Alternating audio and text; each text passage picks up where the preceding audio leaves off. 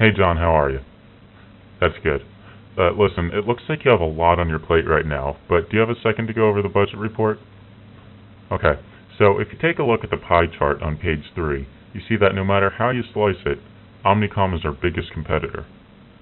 Now, fortunately, they haven't made any big moves lately. It's like they're all out to lunch when it comes to innovation.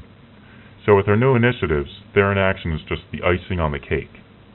I think we should take advantage of this and go ahead with our new marketing campaign immediately, which will allow us to grab a few more pieces of that market share pie.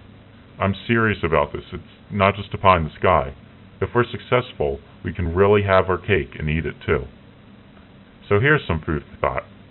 We start with a slice of life campaign showing relatable situations in which our solutions make everything easy as pie. Creative came up with some ideas for commercials, and I've had a chance to review them.